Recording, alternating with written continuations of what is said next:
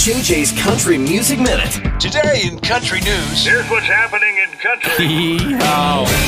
The Country Music Minute is brought to you by Rusty Eck Ford. Like Taylor Swift, Morgan Wallen is not a fan of fans throwing stuff on stage. At a recent show, a fan launched a hat at Morgan Wallen on stage, and Morgan proceeded to launch that hat in a complete opposite direction.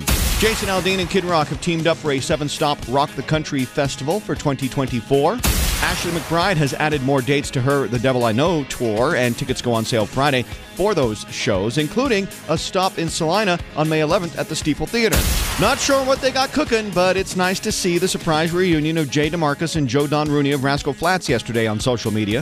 If you're a fan of Zach Bryan, you're going to be excited to know that the Belting Bronco recordings, collaborations with Charles Wesley Godwin, are going to be released very soon, according to Zach.